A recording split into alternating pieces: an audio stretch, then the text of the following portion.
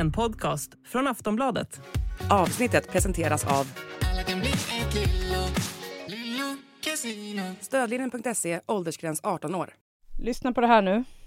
Ja. Jag står och Mauri sitter. Och ni är lika långa, va? Nej, han ser faktiskt lite kortare ut. Nu är jag lite under igen faktiskt. Jag tror att Mauri sitter och ändå är längre än dig.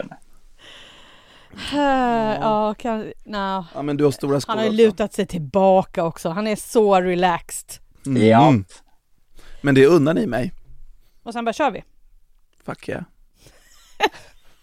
Fuck yeah. Fuck yeah. Är vi redo så kör vi igång. Yeah. Yeah.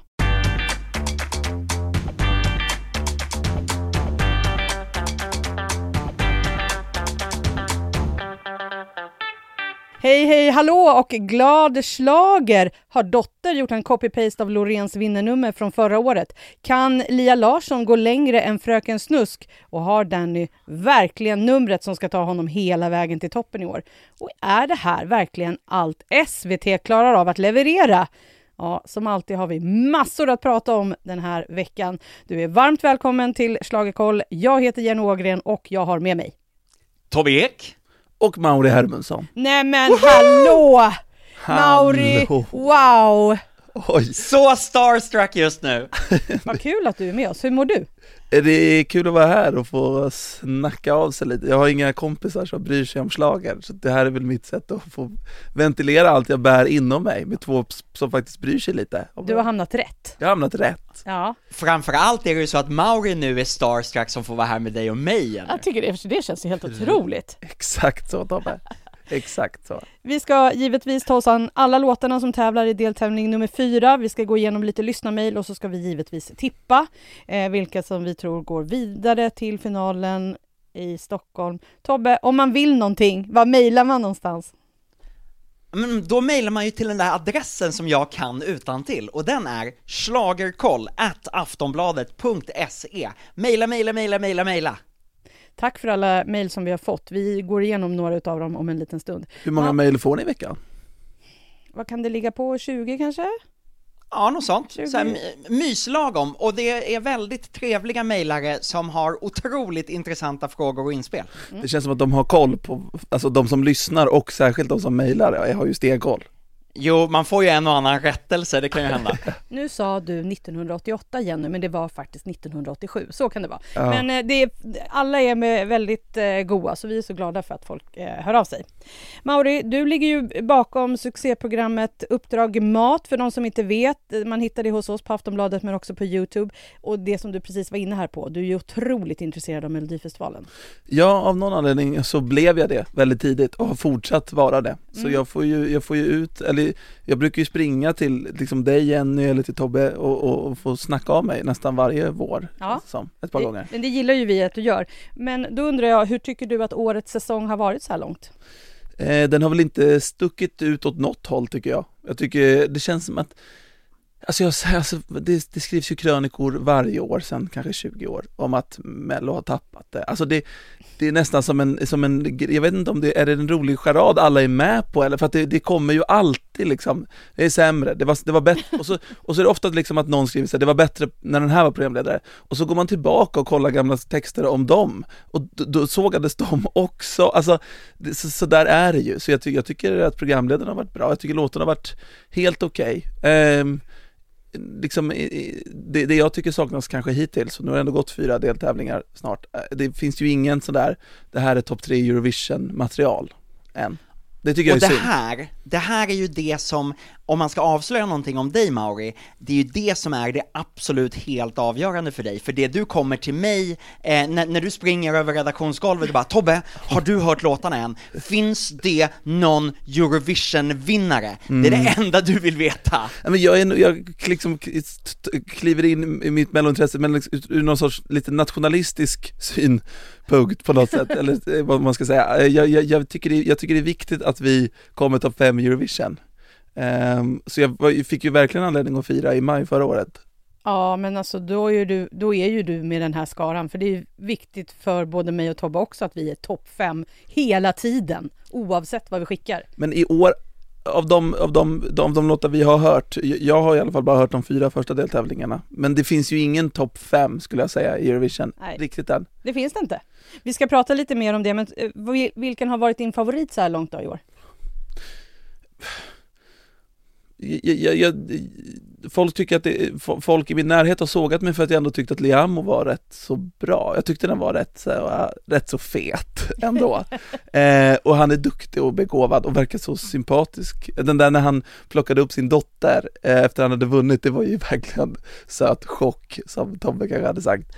Men annars, alltså, jag tycker nästan att vi hittade en potentiell skrällare i dagens eller i lördagens startfält som skulle kunna utmana om seger, tror jag. Vad och det är spännande. inte Danny. Nej, det här vi kommer till det här. Vi har pratat om det här lite innan, Mauri. Men sen, den viktigaste frågan för alla nya gäster i Schlagerkoll. Vilken är din favoritmellolåt genom alla tider? Ja, men du ställde den här redan i början av veckan och jag har liksom gått och våndats över det, för det här måste ju bli rätt. Och det finns så otroligt... Tänk också vilket mark du lämnar här nu. Ja, men alltså det finns ju ett gäng. De 2 låtar som dyker upp just för att de kanske är lite mer bort, alltså det finns ju många sådana där som, alltså så här Loreens bidrag och så, som är helt uppenbart har varit bäst, men jag är lite svag för The Monikers, Oh My God 2010 tror jag det var, men också Andreas Jonsson Sing For Me 2007 eller vad det var. Oj. Ja, vad häftigt. Alltså, och Mauri, det här är ju så roligt för att man vill ju liksom hitta den där låten som sticker ut lite. Och de här 2 låtarna, du är lite yngre än vad jag och Jenny är, så de här 2 låtarna de sticker kanske ut mera för dig. Jag gillar båda och tycker att det var kul val, även om jag inte skulle sätta dem på min lista, men mina låtar hamnar ju alltid i så här låtar från 80-talet som ingen kommer ihåg. Okej, men vilka mellolåtar på 2000-talet då? Gärna lite senare delen av 2000-talet skulle ni säga? Har ni som så här lite udda favoriter? Ja, jag kan börja, alltså inte udda favoriter. Alltså, nej, men det får inte vara Loreens 2012. Nej, det brukar vi inte gissa på, men alltså jag älskade ju Ace Wilder med Busy Doing Nothing. Jag var också väldigt förtjust i Erik Saades Every Minute. Ja. Och för min del Medina. så Medina. Ja, den var fet. Ja, såklart Medina också.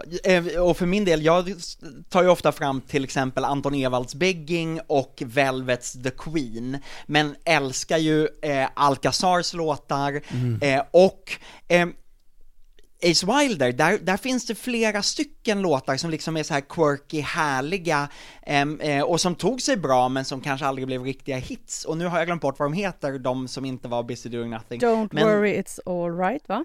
Någonting Don't worry, och en till. Ja, det är någon med gräs och grejer typ. Ja, den var rolig. Ja, vet du vad jag tycker ändå måste nämnas här nu, Tobbe? Jag vet att jag tjatade om det redan förra veckan när Jacqueline var med och hon representerade Järna i Melodifestivalen. Nu har vi alltså 2 personer i den här studion som är ifrån Järna.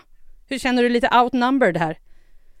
Det är ju skönt att jag inte är i studion utan befinner mig i Eskilstuna, för jag hade ju inte fått plats när era egon hade exploderat. Nej, jag tror hela Järnas befolkning är jättenöjda och glada nu när vi är i samma studio. Hon var också väldigt duktig, alltså hon är väldigt så här begåvad som artist. Det kommer ju för att hon har varit ifrån Järna. Ja. Men nu vill jag också bara påminna alla om att vi numera spelar in ett avsnitt efter lördagen där jag och Tobbe snackar ner allt som hände i deltävlingen. Kommer ut någon gång under söndagen och då är det så att missa inte det avsnittet. Följ oss i en poddspelare så missar du inte när det kommer ut.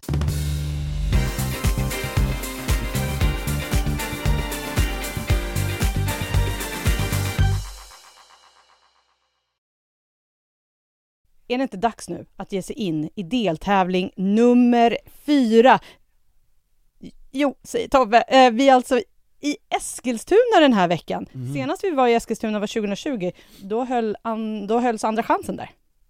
Precis, då fick vi se Björn Skifs och Thomas Ledin i ett superfantastisk mellanakt. Det hade jag glömt. Som inte har överträffats sen dess, skulle jag säga. Nej, det har det ju inte. Och det är ju dåligt med bra mellanakter det här året. Men nu går vi in på låt nummer 1 som är Albin Tingvall med Done Getting Over You heter låten. Albin slog igenom i Idol 2022, kom 2 där. Nu får vi se om hans fans från den här tiden hänger med honom då. Mauri, vill du börja med att säga vad du tycker om hans låt?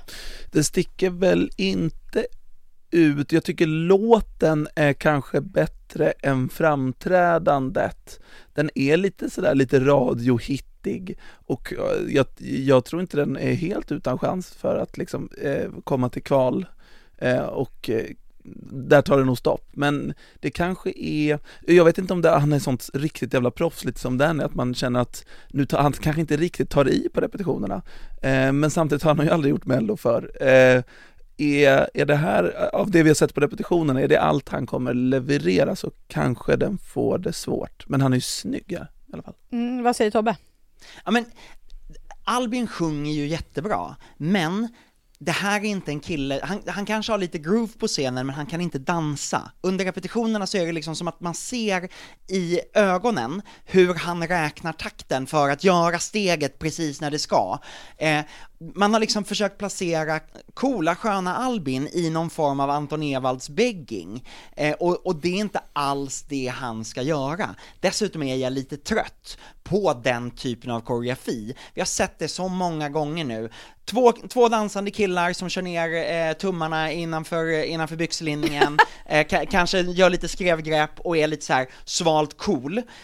Det blir ofta snyggt, men det blir lite gjort. Och här blir det inte så snyggt för att Albin där i mitten inte känns som en av de coola grabbarna, utan mera som en liten osäker hundvalp. Och osäker hundvalp kan funka och vara gulligt i Melodifestivalen, men inte i det här numret. Låten det är liksom en radiohit. Jag tycker att den är väldigt sådär One Direction pojkbandig liksom. Jag håller med, han ser så otroligt osäker ut. Och när vi kollade igår så hörde ju våran kära kollega Stina av sig och skrev att senast jag såg någon så här skräckslagen ut på scen var Edvard Blom när han var med.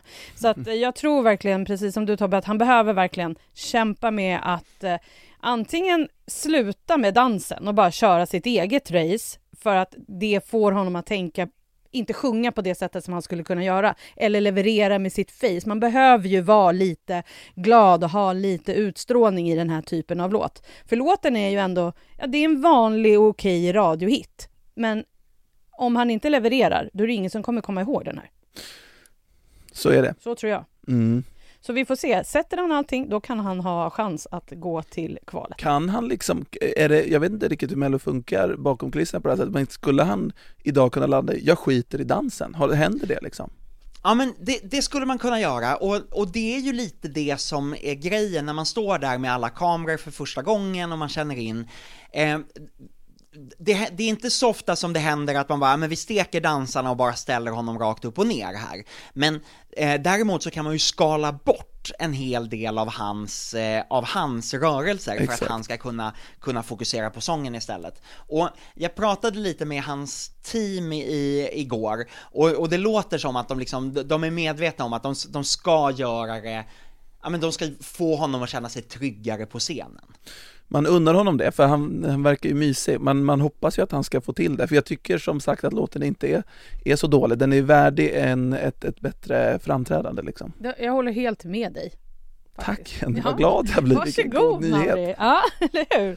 Sen har vi låt nummer 2. Vi behöver inte säga så mycket mer om Albin, tänker jag. Vi går raka vägen in på Lia Larsson med 30 kmh.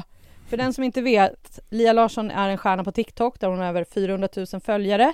Började alltså sin karriär med att mima till andra artister på TikTok. Och nu släpper hon alltså epadunksmusik.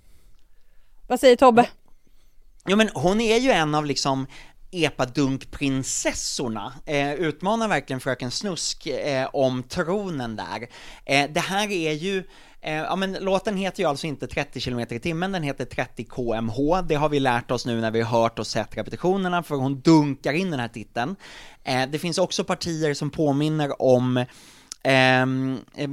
Jedwards låt Lipstick, när hon sjunger Chilla. Det är liksom, det är verkligen hämtat därifrån. Det här är effektivt epadunkigt, och jag är lite glad över att scenshowen liksom inte är sådär pajig, plojig som Elov och Ben nu var förra året, utan hon får vara, ja men så här, klädd i en rosa mek-overall som är lite blingad, tillsammans med dansare på scenen. Hennes egen epatraktor är stiliserad i bakgrunden, men sången är ju inte jättebra. Än så länge så har hon liksom, hon levererar, hon är dansare, men hon levererar varken i dansen eller sången under de repetitioner vi har sett. Fast jag tycker hon hade en väldigt god utstrålning. Alltså hon kändes lite så, till skillnad från Alvin Tingvall, hon kändes så himla glad att vara där. Ja, men så är det. Och den här typen av låt, den är man ju lite mer förlåtande med sånginsatsen. Det är okej att, eftersom den är dansig och sprallig och kul, vi har sett det med Samir och Viktor till exempel tidigare. Frågan är om man är lika förlåtande när det är en glad och härlig tjej som levererar det. Ja, för hon har ju mycket stöd i kör i kuliss här av Emelie Fjällström och din gamla favorit Tobbe, Melanie Webe. Melanie Webe är alltid min favorit. Hon tog ju dessutom hem segern i den danska uttagningen till Eurovision förra helgen som låtskrivare, så att hon är redan Eurovision-klar och nu så sjunger hon i kulissen och stöttar upp i Lia Larssons nummer. Mauri, vad tycker du om Lias låt? Den kanske inte... Jag undrar om jag inte tycker att Fröken Snusks låt och refräng flög lite mer. Men jag tycker jag känner att jag gillar henne. Alltså när hon står där och ser så jävla glad ut att vara där. Så att man är liksom... man blir glad av henne. Det är kanske inte riktigt min typ av låt, men jag tror den har ju absolut en chans att utmana om en topp 4-placering. Och Tobbe, vi skrev lite till varandra om det här igår, men det är ju ändå som att Måns Zelmerlöws lilla gubbe från Heroes kommer och är med i numret och sitter bredvid henne i bilen. Är det så att han har vuxit upp och blivit en epadunkare, den här lilla killen? Ja, han har helt enkelt skaffat en epatraktor och bränner runt med Lia Larsson. Ja, vi får se. Jag tycker att det finns ett litet stick som låter lite som Boten Anna, fast inte lika bra. Ni förstår den här... Boten Anna? Båten Anna. Du rättade dig själv och bara botten. Den, alla vet vilken låt jag pratar om. Det var bara roligt att du inte... vet du vad han sjunger om? Han sjunger om handen på hjärtat. Han sjunger om en båt. Som är ute på om sjön. En båt. Han sjunger om en båt. Jag vet. Okay, jag har vetat det sedan 2006 när den kom.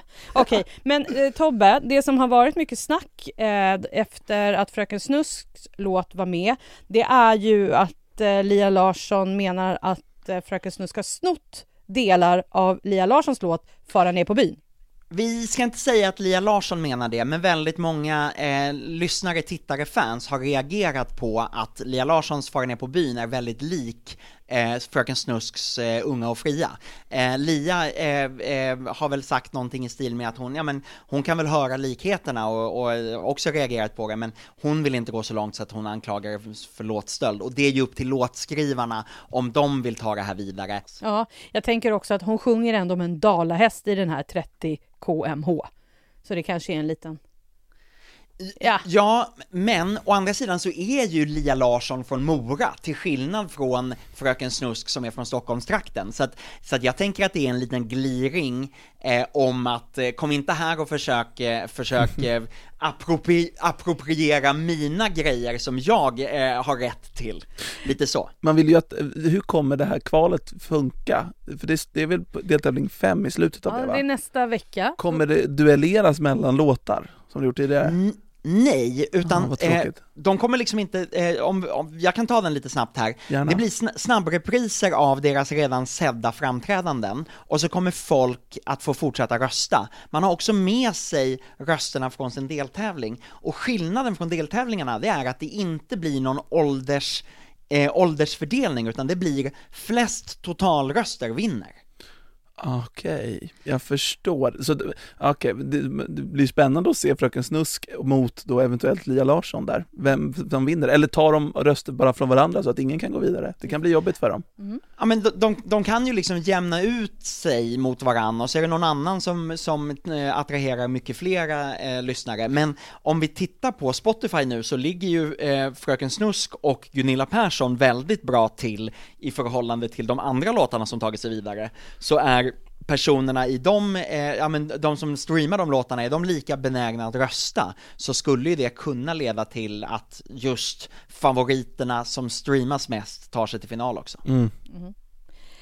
Vi får se hur det går helt enkelt. 3 ut är Dotter med låten It's Not Easy to Write a Love Song. Dotter, som egentligen heter Johanna Jansson, är med för 4:e gången som artist. Bäst gick det 2020 när hon hamnade 2 med Bulletproof efter The Mamas. Fick vi lite sångprov av dig där, Mauri? Mysigt! Jag tror kanske att det är ganska många redan, om man har följt med i Tobbes blogg, också har uppfattat det känns som att hon har gjort en copy-paste på Loreens nummer. Mauri, vad tycker du om det här? Jag har alltid, tror jag, gillat Dotter de senaste gångerna hon har varit med. Jag tycker hon har haft ganska starka låtar, starka refränger, hittiga. Jag blir så konfunderad nu för att jag tycker den här låten är lite för platt. Lite plattare än allt annat det hon tidigare har gjort. Och hon verkar vara en väldigt begåvad musiker. Ibland undrar jag, för det här händer ju ganska ofta att artister har varit med 2-3 gånger med bra låtar och så kommer de en 3-4 gång med en betydligt svagare låt. Jag förstår inte varför man inte väntar om inte låten sitter, för hon har ju byggt upp ett sorts varumärke i Mello, så att det här är en topp 5-placering. Det kommer hon inte få i år, tror jag, tyvärr. Tobbe? Ja, men det där är intressant, för att jag håller med dig, Mauri, om att man liksom, ofta är man med några gånger och sen kommer man tillbaka, och min känsla är att då kommer man tillbaka med en låt som man kanske själv tycker bättre om än den typen av låt som man har haft framgång med. Här gör ju Dotter en midtempo ballad, It's Not Easy to Write a Love Song, som liksom är lite riktad till sin dotter, och den betyder såklart mycket för henne på grund av det. Till sitt barn. Jag vet inte, jag är osäker på om det är en son eller dotter. Man förstår varför du råkar tänka att det är en dotter. Eller det... Ja, precis. Men jag håller med, det här är liksom inte det som Dotter-fansen, jag har haft massa europeiska mellofans som bara, hur bra är Dotter? Yes, kommer hon vinna nu? Det här är nog inte det de förväntar sig. Men det är inte en dålig låt. Det jag reagerar på är det som Jenny tog upp, att scenshowen däremot känns otroligt inspirerad av Loreen förra året. Dotter själv säger att hon har haft den här visionen sen 2022, men är smickrad över att jämföras med Loreen för att Loreen är så bra. Men alltså, hon har scenkläder som påminner om Loreens outfits förra året. Hon börjar liggandes på, inte en plattform, men på en flygel. Det gör hon dock varje år, känns det som. Att hon börjar liggandes, är inte det hennes grej också? Jo, så är det väl. Det är en liten dottergrej också, att hon sitter eller ligger så. Men det är liksom i rörelser, med röken på scenen, bilderna, ljuset. Det känns väldigt, väldigt likt Tattoo. Men lite grann en lågbudgetversion av det. Vi brukar ju se i Eurovision att har det varit låtar som varit framgångsrika ett år, då ser man alltid uppföljare året efter som är snarlika.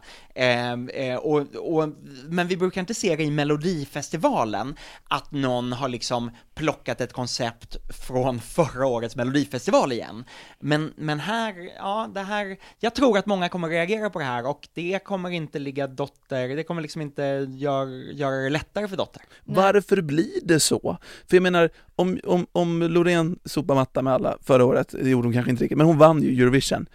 Alltså, har det någonsin hänt att ett nästan snarlikt bidrag vinner 2 år på raken? Jag menar, de som då kopierar ett vinnarkoncept för att de då antagligen vill ha en genväg till framgångar. Varför alltså, det är ju det dummaste man kan göra. Man borde göra precis tvärtom.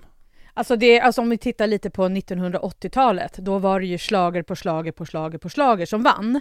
Så på så sätt så var det var ju inga nya typer av melodier eller låtar som vann. Sen att det var lite olika artister som sjöng och lite sådär, men ändå så är det ju ändå som att alla låtar har varit schlagerhits på den.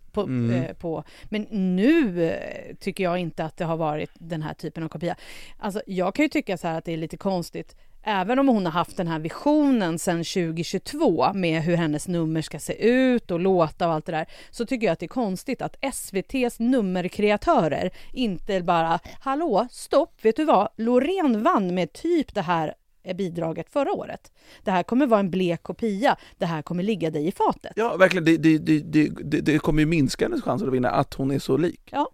Ja, men, och där tänker jag liksom att Dotters vision kanske har varit med flygeln och så, men då får man ju välja att ge henne rådet att ja, men, ta en annan outfit, vi kanske ska använda lite andra manér, ett lite annat ljus, du kanske ska tänka på hur du rör dig så att, och medan här är det ju snarare som att SVT:s nummerkreatörer har tagit Dotters vision och skjutsat in den till att likna Loreens nummer liksom.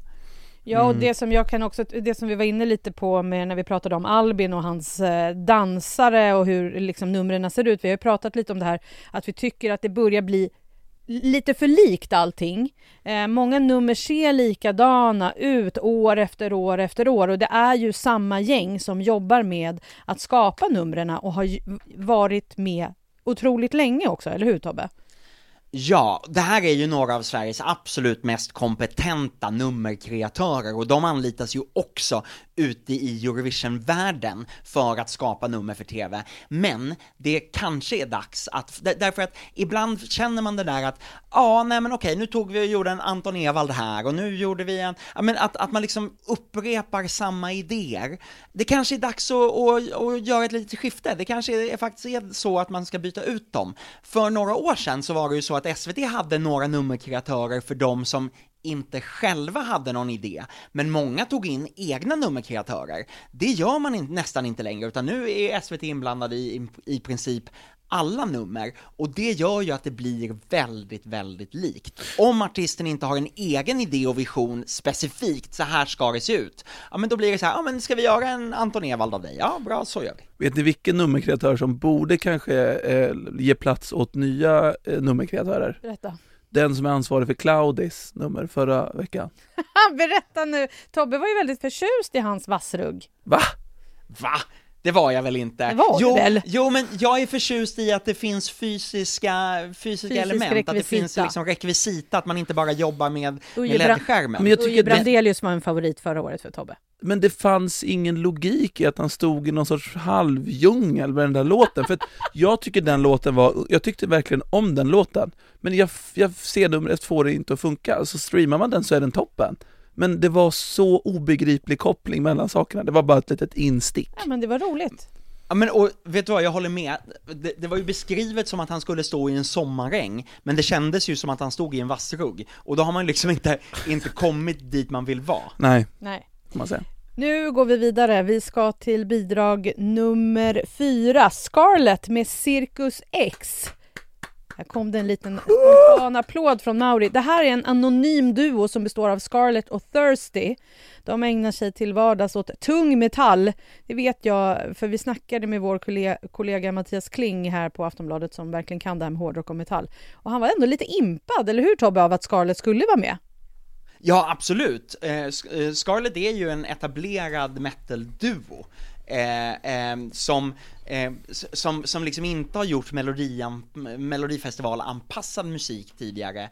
Det här kanske inte är riktigt så hårt. Det är ju väldigt stora inslag av EDM, men det är ju någon form av skräckoperett, musikal, galen show. Mauri, du gjorde en liten spontan applåd här. Betyder det här att... Jag älskar skiten. Jag tycker det är eget. Jag tycker att de liksom sätter... varje gång man gör något i livet så har man ju en vision. Och så försöker man skapa den. Och så blir det blir aldrig så bra. Men här känner man verkligen att de hade en vision och den sitter ihop. Och låten är superhit. Alltså refrängen är ju superhittig. Och jag undrar om inte det här är årets det här är årets skrällbidrag, vill jag slå fast. Jag tror att den här går till final. Vad säger Tobbe? Kul! Jag tycker ju kanske att låten inte känns helt färdig. Det känns som att man har haft en idé och man har byggt den idén, men man har liksom inte filat färdigt på låten. Men tillsammans med scenshowen så är ju det här någonting helt nytt i Melodifestivalen. Det är, som Mauri säger, man har liksom uppfyllt sin vision och får det till att bli en häftig scenshow. Men jag tror att det som jag såg i arenan igår, det var otroligt maffigt, men det man har sett på skärmarna har än så länge varit ganska rörigt och man behöver ljusa upp vissa delar för att det ska synas tydligare och rensa i bilderna för att få till det. Men det är ju liksom, de minsta barnen kommer få mardrömmar av det och jag tror att många föräldrar kommer bli upprörda av den anledningen. Och sen så kommer mellanbarnen vilja bli sminkade som Scarlet och Thirsty eller få klä ut sig till dansarna som har svarta morphsuits, svarta fågelnäbbar och någon konstig form av maracasklor på händerna som bara skallrar och är jätteobehagliga. Och så har de en röd ballong på scenen för att uppfylla skräckfilmstemat ännu mer liksom. Det är häftigt. Och vad roligt, Mauri, att du reagerar så. Det kan kanske vara så att de skräller. Vad tror du, Jenny? Jag tycker ju precis som Mauri här att det här är ett nummer som jag blev väldigt överraskad av. Det är ju väldigt mörkt, som du säger, de här med skräckfilmsreferenserna. Men jag tycker också att låten växer ju mer och mer du lyssnar på den. Och just också, det kommer ett moment där det kommer upp en LED-skärm i bakgrunden där någon säger så här, nu kommer finalen. Och då dundrar det på. Sista refrängen. Och bara och man, så här hade jag nästan önskat att låten lät ända från början. Så det kanske är precis som Tobbe säger att den inte är riktigt klar. Men jag hoppas verkligen att den här kan ta sig högt. För det som jag gillar med det är precis som du säger, man har haft en vision. Och jag gillar verkligen när folk gör någonting av sina bidrag i Melodifestivalen. Inte bara så här, jag kommer hit och ska göra min grej nu och jag är bra på det här så jag kan bara köra. Eller det spelar ingen roll om jag har dansare eller det är någonting som händer på scen. Här är det så himla tydligt vad de vill. Ja, verkligen. Och jag tänker, vi som pratade just om så här, Albin Tingvalls bidrag eller något, att det här har man sett förut. Det här har man inte sett förut. Nej. Alltså klart man har sett lite tung rock, men just hela den här scenshowen, utklädandena, den här sista på skärmen som kommer in och säger något inför sista droppet, alltså det känns nytt och kul och det tror jag att de kommer tjäna på och det förtjänar de att liksom nå framgång för.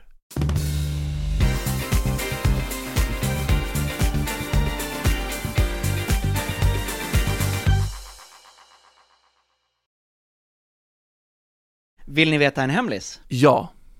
Nu har ni ju nämnt den här personen som kommer in på skärmen flera gånger. Det är alltså en vitsminkad karaktär som säger någonting i stil med Madame c'est Messieurs och sen så, jag kommer inte exakt ihåg Le Grand Final. Och så tror jag att hon blir liksom aska hon brinner upp i realtid tror jag, eller liksom på skärmen. Vet ni vem det här är? Nej, du får berätta. Jenny Ågren. Kirsti Tomita.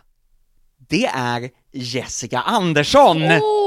Vad fint, vad glad jag blir. Det var roligt. Oj, jag tycker att det är en påskägg. jättehärlig liten vad heter det, ett litet Easter egg. Ja. Jag har inte skrivit om det än för att jag satt och tittade på det här och bara, det här känner jag igen. Men vem är det? Och så släppte jag det och sen så fick jag höra skvallret igår kväll så att det kommer att komma ett litet blogginlägg om det under dagen. Nu kommer vi gå tillbaka och titta, Mauri, eller hur? På Jessica Anderssons insats här. Det kommer vi, och jag känner liksom att jag vill gå och höra refrängen igen. Ja. Alltså för att den är så pass bra. Ja. Det var men jag tycker också att hon som är Scarlet, tjejen, hon sjunger så sjukt bra. Hon tar någon hög ton i slutet. Ja, som man är så här, wow, vad hände här? Ja. Hon kanske skulle stå i kören hos Lia Larsson eller någon annan. Ja, kul med den här typen av nummer. Sen jag hoppas de kanske inte får så mycket röster från de äldre tittargrupperna. Det tror jag inte kommer spela någon roll. Jag tror att inte det heller. Jag undrar om vi tar tippningen sen. Ja, vi tar tippningen sen. Sen blir det ett ganska ordentligt skifte i genrer här. För nu kommer Lasse Stefans med en sång om sommaren. Och Lasse Stefans behöver ingen närmare presentation. Det är ett av Sveriges absolut största och populäraste dansband med mängder av hits. Senast de var med i Melodifestivalen var 2011. Då åkte man ut redan i deltävlingen. inget dansbandsfan kommer bli besviken av den här låten. Eller hur, Tobbe? Jag älskar den här refrängen, den klistrar sig fast och den är otroligt fin och effektiv. Och hade det varit Hasse Andersson som hade gjort den här låten så tror jag att den hade tagit sig direkt till final. Men Olle Jönsson som är frontmannen här, han har liksom inte den där mysig gubbe-charmen som man behöver för att attrahera liksom alla åldersgrupper. Och tyvärr tror jag att det ligger dem i fatet. De har pimpat upp det här numret med en härlig fiolspelare. Och jag tror att man skulle vinna på om man liksom totade ihop henne med Olle Jönsson, så att när man i närbilderna på Olle också har henne spelandes fiol precis där, det tror jag faktiskt skulle kunna lyfta det här lite till. Men jag tror nog att de är chanslösa fastän jag verkligen älskar den här refrängen. Det är en verkligen klassisk dansbandsslager. Mauri? Ja, alltså men det här är väl ett sånt bidrag som, alltså de ska väl ut på turné i sommar och vill ha lite extra, men det är ju inte, de har ju inget i en final att göra. Nej. Tyvärr. Nej, och det som jag också tycker är lite tråkigt är att det är country-tema. Det blir inte så mycket glamour och Melodifestival och slager med flanellskjorta och jeans. Och den här tjejen som är med, som ändå försöker hotta upp alltihopa med att duellera typ eller någonting med dragspelet. Det är liksom fiol och dragspel som försöker bli det häftiga i låten. Sen är det ju så, Olle Jönsson hans röst är ju tryggheten själv. Så att det kommer inte vara något problem att leverera det här på scenen. Men jag tror tyvärr inte att dansbandsfansens röster kommer att räcka. Hörrni, vet ni vad? Jannike Stenlund som är fiolspelaren här, eller violinist, hon spelade ju faktiskt också med Hasse Andersson i Guld och gröna skogar. Hon var ju den som liksom hjälpte honom att lyfta det numret. Men här är hon på lite längre håll från frontfiguren. Mauri, jag tycker ju att du är lite krass i det här, att det här har ingenting i final att göra, för du tänker ju bara att alla som ska vara i finalen ska kunna vinna Eurovision.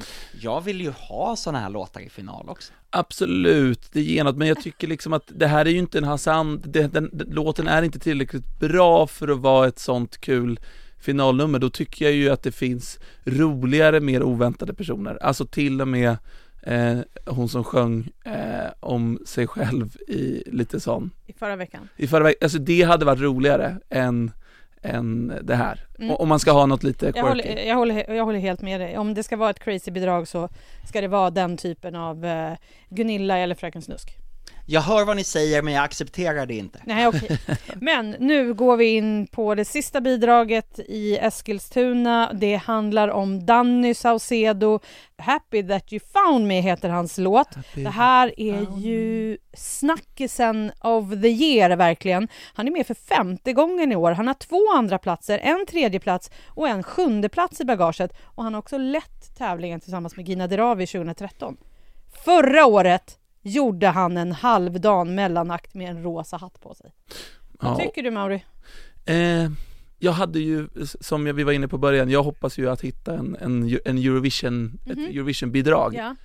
Jag satte på låten, jag hoppades, jag kämpade, jag ville, men det händer liksom inget. Den har ingen, den här riktiga hooken som gör att den stannar, den bara pågår, den rycker aldrig tag riktigt. Vilket gjorde mig ledsen. Och precis nu så gick jag in och kollade oddsen. För hela Melodifestivalen. Och mycket riktigt så har de ju förändrats lite. För i början av veckan så låg han inte långt bakom Marcus och Martinus om att liksom utmana om att vinna. Men nu har ju de, alltså utan att själva ha presenterat någon låt, dragit iväg. Och det har de nog för att den här låten är kanske inte så bra som man hoppades på. Nej. Eller vad säger ni? Ja, Tobbe? Ja, men saken är den att jag tycker att låten sätter sig, och nej, den är inte riktigt lika effektiv och hittig som Amazing var, men den rör sig ju i landet mellan In the Club och Amazing snarare än hans senare låtar. Men det jag blir besviken på är hans scenshow och hans framträdande. Händer inget. Nej, och det som, när man såg första repet så faller liksom en del av rekvisitan bakåt och man bara oj, hoppsan, det där skulle ju inte hända. Jag hade också läst att Tobbe hade skrivit någonting om att nu får man ju hoppas att rekvisitan är väl förankrad. Och så bara, nej det var den tydligen inte. Och sen så ser man nästa repetition och bara, det var en grej. Den ska ramla där. Och man bara, är det här det roligaste som händer i hans nummer? Det kändes jättetråkigt. Jag tycker också att låten är alldeles för svag. Den är inte ens topp 10 i Eurovision skulle jag säga. Den skulle drunkna fullständigt. Det finns en risk. Vet ni vad den påminner mig om? En sån här VM- eller EM-låt inför en fotbollssommar. Den är lite sådär, den känns lite liksom, den känns glad och det är en härlig kör där bakom, men det händer ingenting mer. Nej. Det jag reagerar på också är att Danny under de här första repetitionerna inte sjunger så bra. Han har ingen kör i kuliss och han liksom står för sången helt själv.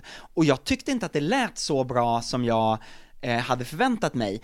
Men är inte han ett sånt proffs? Inte på när han gjorde mellanakten förra året heller, det lät ju riktigt illa. Så att här skulle man ju tycka, Lars Sävsund som är väldigt duktig på att vara kör i kuliss, han är på plats för att sjunga i andra nummer, bland annat Lasse Stefans. Man kanske borde anlita honom även till Dannys nummer. Jag tycker vi skickar in honom.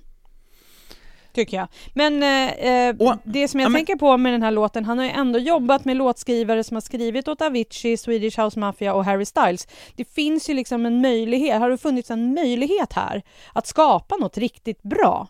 Men jag tycker inte att de lyckas alls. Fast samtidigt nu så sitter jag här och så har jag den här i huvudet, that you found. Jo, men saker kan fastna på hjärnan. Tobbe sjunger på Lasse Stefans. Det är ändå inte våran vinnare av Melodifestivalen. Nej, men jag inser kanske bara att den var lite mer effektiv än vad jag tänkte först när jag såg den.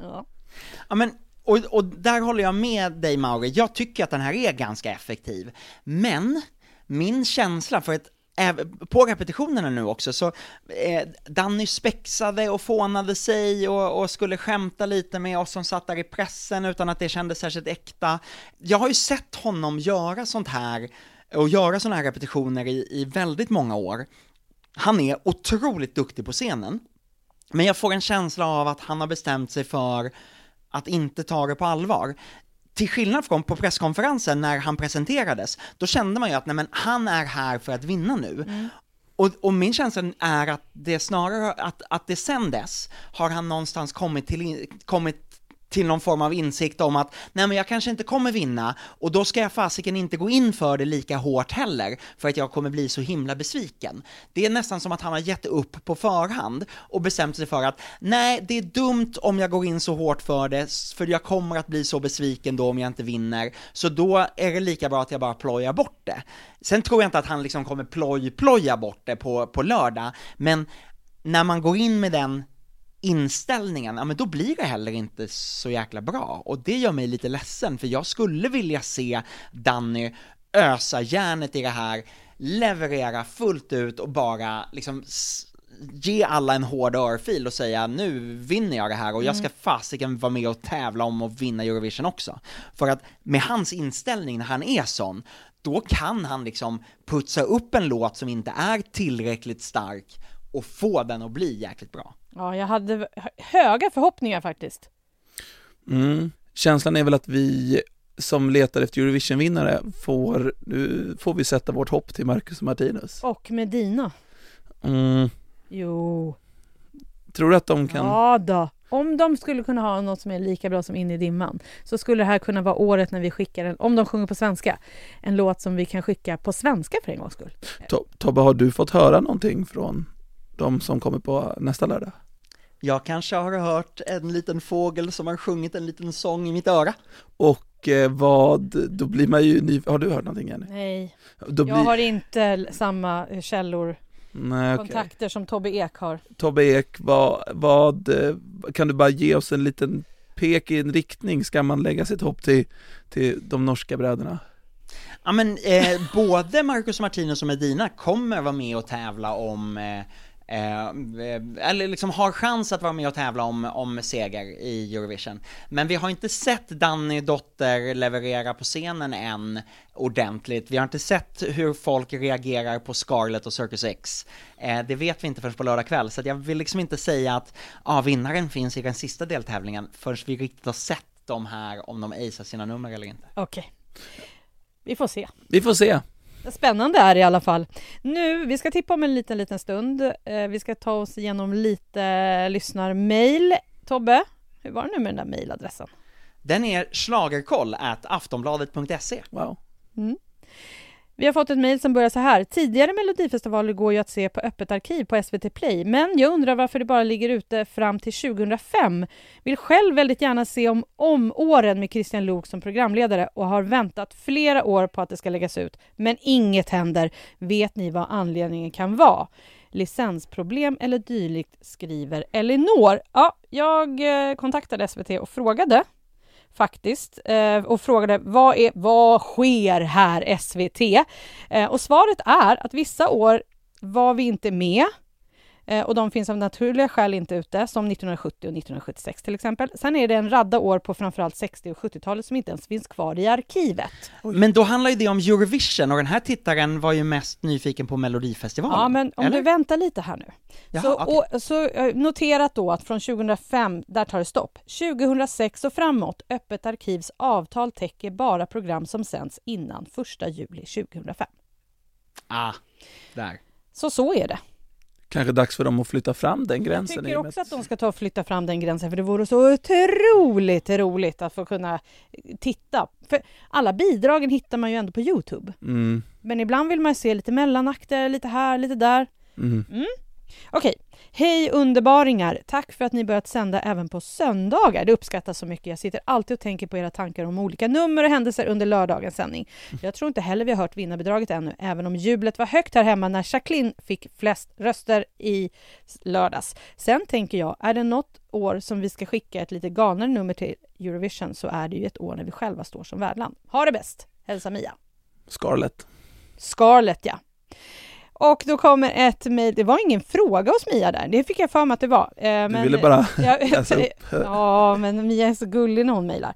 Hej, i år vann en låt på norska i uttagningen i Norge. Och därmed har alla de nordiska länderna skickat en låt på det egna språket någon gång under de senaste 5 åren. Förutom Sverige. Vad krävs egentligen för att en svenskspråkig låt ska vinna Mello? Jag förstår att det kanske inte går att förvandla Mello till den italienska uttagningen, där alla deras stora stjärnor är med och sjunger moderna låtar på det egna språket. Men något litet borde vi kunna skruva på för att höja svenskans status i tävlingen. Tack för att ni även detta år gör Mellosäsongen 1000 gånger roligare. Hälsa Gramse. Tobbe? Ja, men jag skulle älska om vi skickade en låt på svenska. Men min känsla är att de låtar som skickas in till Melodifestivalen på svenska inte är den typ av låt som vi skulle skicka till Eurovision. Möjligtvis med undantag av till exempel Teos 2 danspop-låtar på svenska. Den typen av låt, fast på engelska, skickar vi ju gärna till Eurovision. Jag vet inte, jag tror också att svenska folket möjligtvis har en liten sån där, nej, i Eurovision ska vi tävla på engelska, det ska vara internationellt, det ska kännas världshit. Vi kan inte skicka någonting som är för lokalt och smalt. Nej, men det är som att det är fler än bara jag och delvis er som tänker vi ska ju utmana Eurovision. För jag tror att vi har ju också haft så tur, eller vi har haft så framgångsrik Eurovision, så att vi har liksom börjat se att Norge har väl liksom, de tänker väl inte ens utifrån att vinna, medan vi har fått smaka på det där och så vill vi göra det igen. Så kan det absolut vara. Men sen har vi ju sett i Eurovision att låtar som framförs på sitt hemspråk, så att säga, går väldigt bra faktiskt genom åren, tycker jag. Vi hade ju topp 3 här för några år sedan när Måneskin vann. så var det ju Italien, Frankrike och Schweiz i toppen där de alla sjöng på italienska då respektive franska. Det var otroligt. Ukraina har ju vunnit med låtar på ukrainska. Finland kom 2 förra året med en låt på finska. Man får inte, liksom, det går att nå framgång på med låtar på andra språk än engelska, franska, italienska. Vi hade en portugisisk vinnare. Det handlar ju om att hitta låten som har den där känslan som kan tilltala och påverka folk. Vi får se om det blir i år eller något annat år när Sverige skickar något på svenska. Känns osannolikt att ett svenskt bidrag ska vinna i år om man tänker utifrån vad som har spelats upp för oss dessa veckor. Ja. Ett sista mejl. Hej, har kollat på Sofia Källgrens Handen på hjärtat från Melodifestivalen 1990 och tycker att uttrycket i hennes dansare är väldigt likt Cassiopeias No More Tears to Cry. Till och med stora tofflor på dansarna. Tack som alltid för en härlig podd. Hälsa Louise. Louise, det här är ju helt fantastiskt. Det brukar ju vara jag som gör sådana jämförelser som är sådär 100 år gamla. Jag älskar den spaningen. Jag tror kanske inte att Cassiopeia har låtit sig inspireras av Sofia Källgren från 1990, men man vet aldrig. Jag tror det. Vilka otroligt begåvade lyssnare ni har som har sån stenkoll. Ja, jag kollade också igenom då eftersom Melodifestivalen från 1990 finns på SVT:s öppet arkiv. Och det är en otrolig alltså det är en otrolig final. Det är ju Loa Falkman, Peter Jöback, Carola Häggkvist med flera. Otroligt kul att kolla på gammalt. Nu är det dags att tippa vad vi tror, vilka som tar sig till final och vilka som tar sig till kvalet. Ska vi låta Mauri börja tippa vilka du tror går till final? Till final det kommer nog att bli Danny. Det är ändå en bra låt, även om vi kanske byggde upp lite för stora förhoppningar. Och Danny, folk tycker ju om Danny. Sen så undrar inte jag om det blir Scarlet. Spännande. Tobbe, vad säger du då? Ja, men det där tycker jag är spännande, men jag tror tyvärr att svenska folket och med åldersfördelningen och sådär, jag tror att det blir Danny och Dotter som tar finalplatserna, även om det skulle vara roligt med någonting som faktiskt kunde skrälla sig in där. Men nej, jag tror att svenska folket röstar tryggt. De känner igen Danny, de känner igen Dotter. Det stör inte, det skaver inte, utan de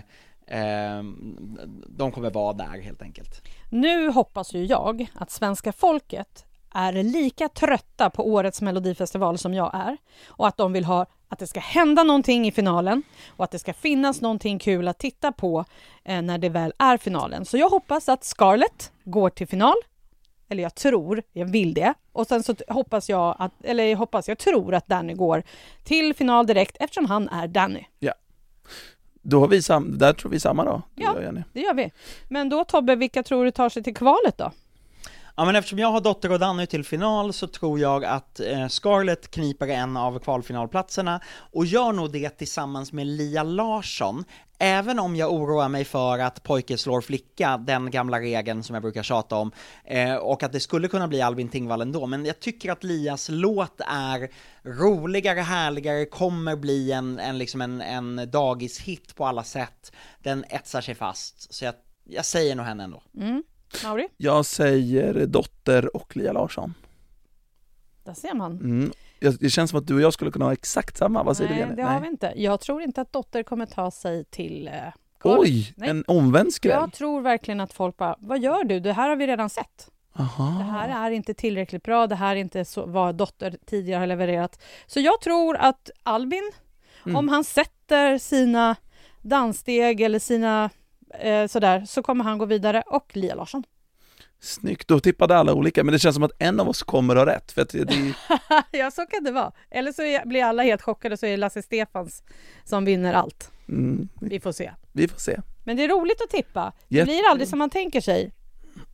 Sen jag ser nu Tobbe kopierade ju nu bara odds-spelbolagens lista. Är det som är ditt trick, Tobbe?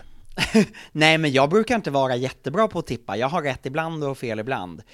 Men det är det där att ibland så går man in i en bubbla när man ser repetitionerna och blir liksom övertygad om att det är något annat än det som tittarna faktiskt sen kommer att rösta på. Förra veckan var det ju många som plötsligt fick för sig att Gunilla Persson skulle gå direkt till final för att man tyckte att hon gjorde bättre ifrån sig än väntat och att det var en kul låt. Men den bubblan lät jag mig inte luras in i för att jag vet att hon kommer ha svårt att attrahera de äldre tv-tittarna till exempel. Det är ju spännande för det pågår ju kring henne. Det är liksom en sorts ironisk generation på TikTok som har bestämt sig för att de ska gå till final. Ja, verkligen. Vilket är spännande att se vilken makt de kommer visa sig ha, för att det tog henne i alla fall till kvalet. Så är det absolut. Hon har ju de här 10-29 årsgruppen med sig. Men det jag tänker också det här året också just med tippningen har varit ganska svår för att det finns inte de där dunderhitsen i varje deltävling. Ja, Liam har haft någonting bra, Maria Sor har haft någonting bra, men det har aldrig varit så att det här är de 2 bästa, de kommer gå raka vägen. Det har varit lite, det finns en nästan bra i varje deltävling. Och då vet man att men den här blir det nog ändå.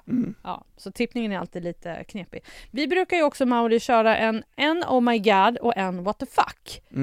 Har du en på lager eller vill du att jag ska börja? Ja, men det är för tråkigt. Det är ju, men det väntade är ju Oh my god är ju Scarlet. Alltså det var väl ingen av oss som innan vi hörde låten förväntade oss det här. De låg ju svindåligt till på spelbolagens listor innan folk började höra låten och då sa det puff. Så det är ju det uppenbara valet. Ja, Tobbe? Oh my god, Lasse Stefans refräng. Jag tycker att den är superhärlig och jag hade önskat att SVT tog med ett lite yngre dansband med den här typen av låt. Kanske med en kvinnlig sångare. Vi har inte fått se en kvinnlig dansbandssångerska i Melodifestivalen på jag vet inte hur länge. Men oh my god, Lasse Stefans refräng. Ni får hata mig hur mycket ni vill, men jag älskar den. Jag säger oh my god, Scarlets röst när hon tar i. Det är så snyggt. Så Tobbe, då får du börja med What the fuck. What the fuck, Danny Saucedo, kan du inte ta det här på allvar? Snälla, jag hade verkligen velat att du gjorde det. För jag vill ju se Danny leverera för seger, gå för det, förhoppningsvis vinna både Melodifestivalen och Eurovision. Men där är vi inte nu. Mauri? Jag inser att jag glömde what the fuck-delen. Vet du vad som blir min what the fuck? Ja. What the fuck, var Scarlet så här bra? Ja, det var bra. Jag säger what the fuck. Kom igen nu ni som skapar numrena. Det är dags för lite nytänkande. Kanske att man inte ska byta ut dem, men de behöver åka på en workshop. Säger jag. Då får vi se då, Tobbe och Mauri, vad SVT vaskar fram för mellanakt till på lördag. Vågar vi hoppas på en riktig rökare? Jag vet inte. Nej, vi har inte hört någonting än. Jag har liksom inte grottat ner mig i det. Men jag tror att Björn Gustafsson kommer göra något kul den här veckan. Jag hoppas det. Ja, för det behövs någonting nu för att de ska rädda sitt anseende detta år. Jag pratade med en annan kollega här på redaktionen som var så här: det är inte ens roligt att prata om Mello längre, för det går inte att klaga för det är så tråkigt. Så är det. Det är lite väl Ja, det kanske du tycker jag. Ja. Men vi får se hur det går i helgen. Vi förstår att Eurovision-gänget kanske också var de som snodde åt sig alla stålar till sin produktion. Tobbe kommer i alla fall blogga och det kommer vara chatt i helgen, tyck och klädbetyg och allt du behöver i både appen och på sajten på lördag. Så häng med Aftonbladet där då. Mauri, hur ska du kolla på lördag? Jag kommer kolla med min flickvän hemma. Kanske betygsätta min van och trogen varje låt. Röstar viktigt. Ja, det gör jag. Har du boa? Nej, det har jag inte. Snacks? Ja. Ja. Ni då? Kan ni ge mig bilden av hur ni kommer? Ja, Tobbe förstår jag i och för sig. Han sitter i pressrummet i någon ishall i Eskilstuna. Handbollshall är det. Jag är ju nära kollega med Filip Meneses som är fotograf här på Aftonbladet. Finns få saker jag tycker är roliga än när han berättar gamla anekdoter om Tobbe Ek på Mello och alla de här historierna. De är för evigt censurerade och får aldrig spridas utanför ditt huvud. Vi skulle kunna ha en egen podd om det. Det roliga med Filip är ju också att han är en utmärkt Tobbe Ek imitatör. Ja, det är han. Fantastisk. Jag tror att han borde nästan få 5 minuter i den här podden någon dag och bara köra, för att när han återberättar Tobbe hur han liksom mer eller mindre slåss med olika Expressen-journalister på Mello 2007, alltså det är så roligt. Det är få människor som brinner för sitt jobb som Tobbe Ek. Också att det var livesändning också, då det var mycket armbågar fram och liksom, Aftonbladet var ju få som sände live och det var liksom det som fick Tobbe att gå igång och bara, vi sänder live, jag ska fram först. Och Filip har berättat att det är en så rolig bild alltid, för att på den tiden när man körde med live och då var ju mikrofonen trådad för att inte slå ut sändningarna, hur Filip mer eller mindre var en sorts hund i ett koppel som Tobbe Ek bara drog runt där på Mellogolfen. Så är det verkligen. Jag kan liksom inte ens säga emot där, för allting stämmer. Ja. Jag har också sett det ute på plats. Jag vet precis hur det funkar. Det är jätteroligt att jobba med Tobbe ute på plats. Jag kommer nog sitta själv, tror jag, och titta och liksom förbereda inför att vi ska spela in på söndag morgon, jag och Tobbe. Just det. Ja. Men någon form av snacks blir det väl. Vad blir det, tror du? Snacks? Chips? Nej, inte chips. Kanske godis kanske. Lösgodis. Eller popcorn. Mm. Hörrni, kom ihåg alltså att jag och Tobbe spelar in eftersnack på söndag. Håll utkik efter att avsnittet kommer släppa där. Se till att följa oss i Aftonbladets app eller i din egen poddspelare, så missar du inte när det släpps. Nu är det dags. Nu säger Ågren, Tobbe Ek och Mauri Hermundsson tack och hej. Hej då! Hej då!